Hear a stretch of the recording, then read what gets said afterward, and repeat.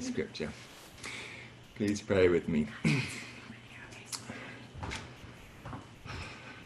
Father, once again we come very needy to you, asking to be fed with your word. Holy Spirit, please come to us, fill our hearts.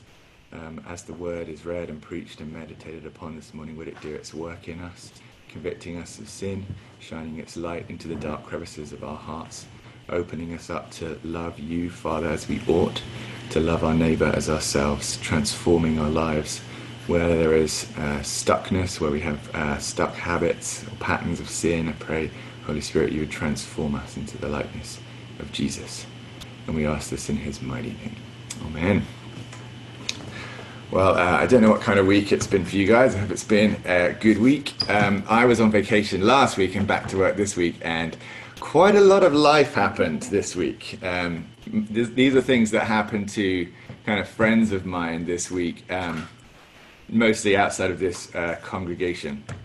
But I got phone calls this week because of a father's death, a husband's suicide, a friend being served divorce papers, somebody in the ER with emergency surgery, a couple of people with COVID exposure, people with incurable mental illness, a friend lost a job, a friend was caught in an affair, and a close brother of mine was in the ER yesterday having been stung by a stingray.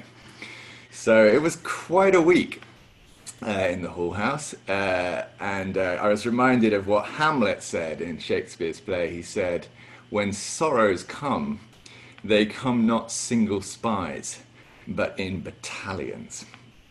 And it seems to be that kind of a year for many of us, a battalion kind of year. So we ask again, what is God's lesson for us in this insane season? And what hope can we hang on to get us through all this? And so we looked at our lectionary readings for this week, and no surprise maybe, Isaiah chapter 2 has a really important message to bring us for what we're facing right now. So if you can grab a Bible, I'm not going to put it up on the screen, but if you can access a Bible, it's really going to help you to see this. Thank you, Anna Miriam, for reading all the way through to the end of the chapter, to the end of verse 22. You were right and the screen was wrong. So thanks for following that through in your Bible. We're going to look at verse 10 through 22 of Isaiah chapter 2. And if you have ESV, then the heading of this section is the day of the Lord. This whole chapter 2 of Isaiah is about the coming day of the Lord. So beginning in verse 10, Isaiah says, "Enter into the rock and hide in the dust from before the terror of the Lord and from the splendor of his majesty." And then a couple of lines down, "For the Lord of hosts has a day against all that is proud and lofty, against all that is lifted up, and it shall be brought low."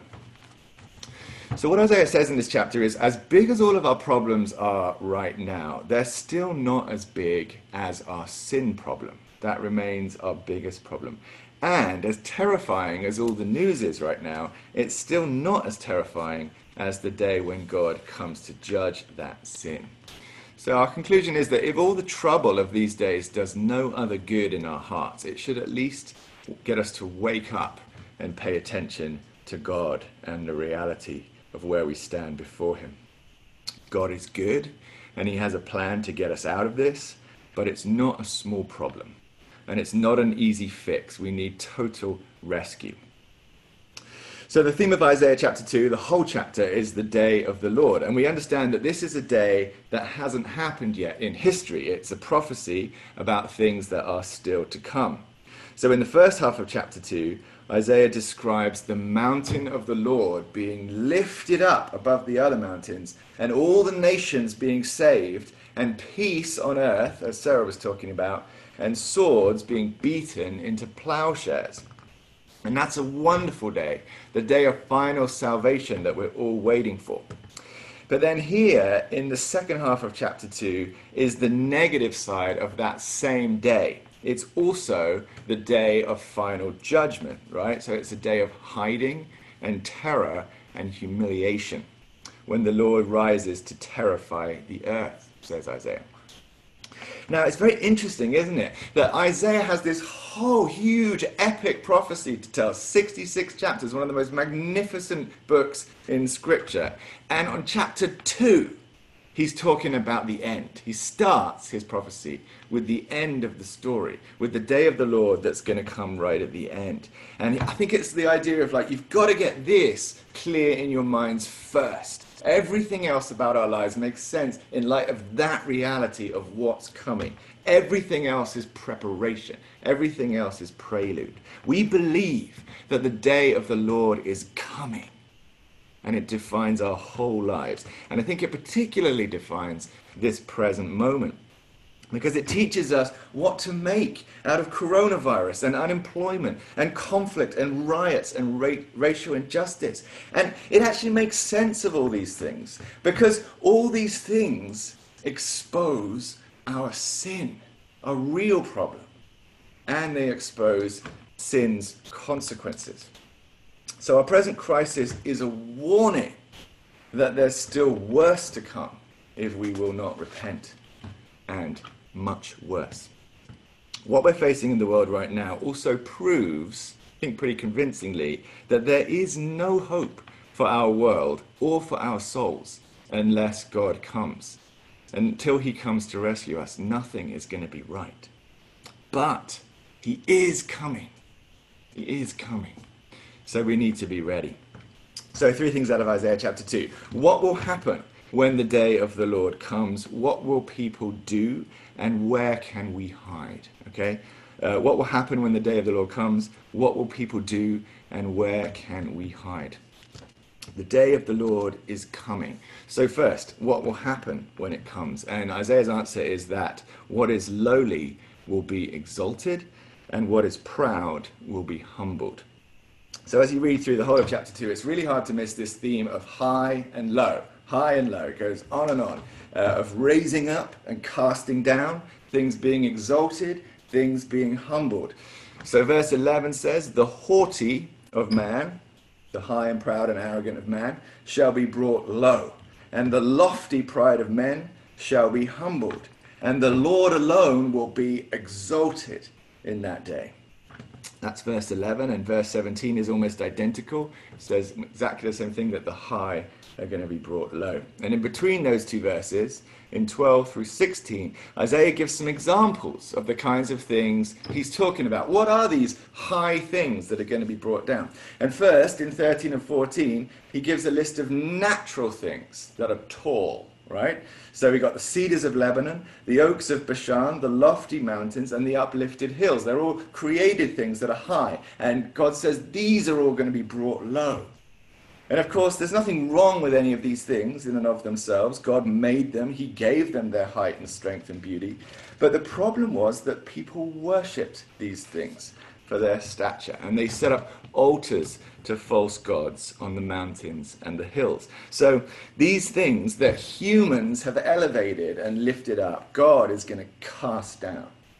All right? And then in verses 15 and 16, Isaiah has a list of man-made things that are strong. So he talks about every high tower, every fortified wall, all the ships of Tarshish, and all the beautiful craft. And again, there's nothing wrong with these things in and of themselves, but people had lifted them up and placed their trust and their security in these works of their own hands. So God throws them all down on the last day. No arrogant thing will stand. So in the day of the Lord, what is high, what is proud, what is celebrated in human cultures for being strong and lasting and stable and secure, these things are going to be thrown down by the God of heaven. So let me ask you, today, do you feel the foundations of your life shaking? Do you feel them shaking? Are you worried that our economy is going to collapse and all our jobs are going to disappear? And are you worried that our public buildings will be torn down or the police will be dismantled? And will our government tear itself apart? And friends, we know the answer to all of these questions is yes. Yes, all of these things are going to collapse. Maybe not this year, maybe not next year, but someday, on the day of the Lord, everything will be torn down. that people put their hope and their trust in, if there are things that men depend on for their security that are not God, then God is going to tear these things down when he comes. So if we feel a sense of chaos and uncertainty now, when this is only the prelude to that day, then what will we feel then if our trust is in these human things? If our real treasure is in the world's banks? We've got to get out of the market of this world, because the day of, and it should shape how we invest today. Now, second, what will people do when God comes and they are not ready? What are people going to do? And this is a really sobering answer that Isaiah gives. Isaiah says that people are going to run terrified. So he says in verse 20, "In that day mankind will cast away their idols of silver and their idols of gold, which they made for themselves to worship, to the moles and to the bats, to enter the caverns of the rocks and the clefts of the cliffs, from before the terror of the Lord and from the splendor of his majesty, when he rises to terrify the earth." Oh, what we have going on in 2020 is bad. It's hard, no joke. But when you look out your window, do you see people running in the streets, throwing aside their possessions into the ditches so that they can climb into the sewers and hide? Can you imagine the holy terror that would make your neighbors do such a thing? But Isaiah says here that they will. When God comes on the day of the Lord, if they are not ready, that is what they will do. No one is going to stand up and argue. No one will arm themselves to fight, and no one will hold up another God in their defense. They're just going to run terrified, realizing in that glorious instant of actually seeing the living God, that they knew all along that this day was coming, that their ideas are nothing but lies, and their idols are nothing but trash, and their only hope now is to hide. Can you imagine the destitution of that moment? Everything that we are dealing with today is a day at Disneyland by comparison. And the reality is that there will be nowhere to hide. So could anything be more important than preparing ourselves for the day of the Lord? And also for preparing as many of our neighbors as we can.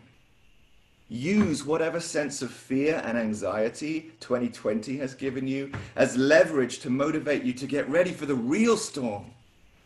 Once we know as Floridians that once we've been through a few hurricanes, we all keep water and candles in the house, don't we? We get ready for the next one. And I'm sure all of us, now that we've been through coronavirus, we're all going to keep a stash of hand sanitizer, toilet paper, and face mask in our attics for the rest of our lives, aren't we? But both of these calamities are merely preludes to the day of the Lord, which will be infinitely worse than either of them. So, what will we do now to get ready for that great and final catastrophe? The value of all the suffering and all the disasters in the world is that they lead us to humility and repentance. So remember Jesus, when the Tower of Siloam collapsed and a bunch of people died a tragic death, Jesus said it wasn't because they were worse sinners that they died, but he also said, unless you repent, you will all likewise perish. So the last thing Isaiah has to offer us, the day of the Lord is coming. Where can we hide? Where can we hide? And Isaiah again has the answer. He has it in verse 10, and it's a bit of a paradox, but God commands, read this for yourself in verse 10, he commands through his prophet, enter into the rock and hide in the dust from before the terror of the Lord and from the splendor of his majesty. And this sounds like what people are doing later on, but it's actually subtly different. Because Isaiah says here in verse 10, in other words, to avoid fleeing in terror to the caves in the rocks later, enter into the rock now. And that rock is God himself. Hide yourself in God.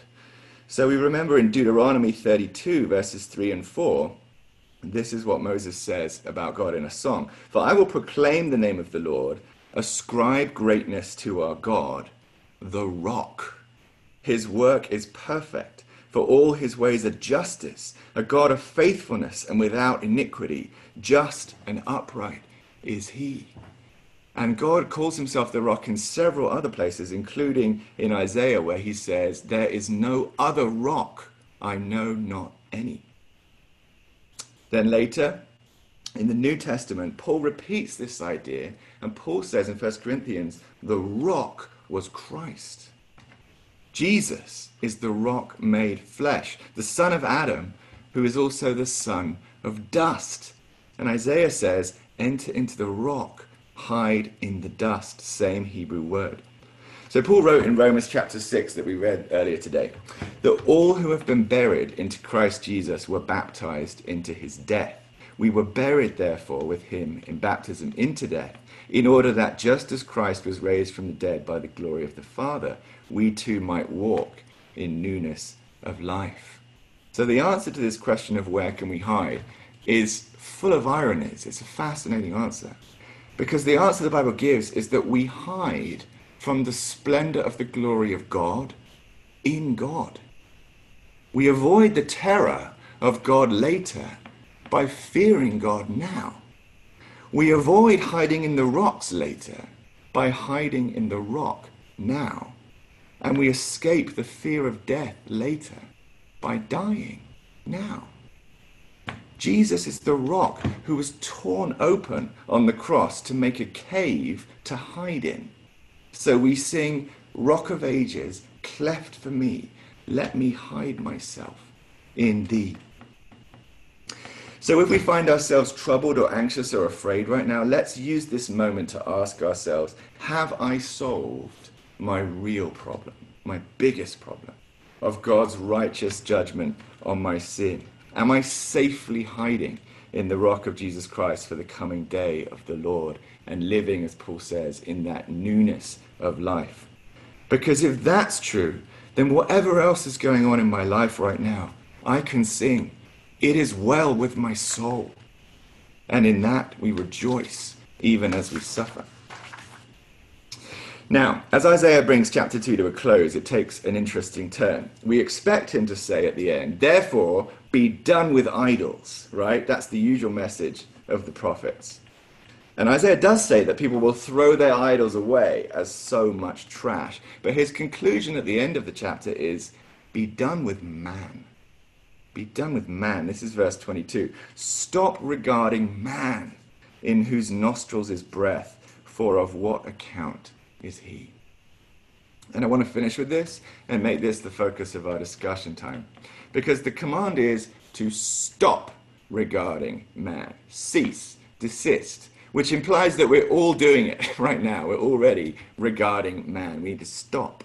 And in the context, this is obviously not a command to stop loving man or serving him in love or listening to him when he speaks truly or obeying him when he holds authority. But it is a command to stop letting human voices, human wisdom, and human institutions define us. Who we are, what we think, our identities, our priorities, and our practices. We cannot listen to man to make those decisions. We must do much more listening to God and much less listening to man. And I think we might need this particular word now more than ever. My time is up, so I want to hand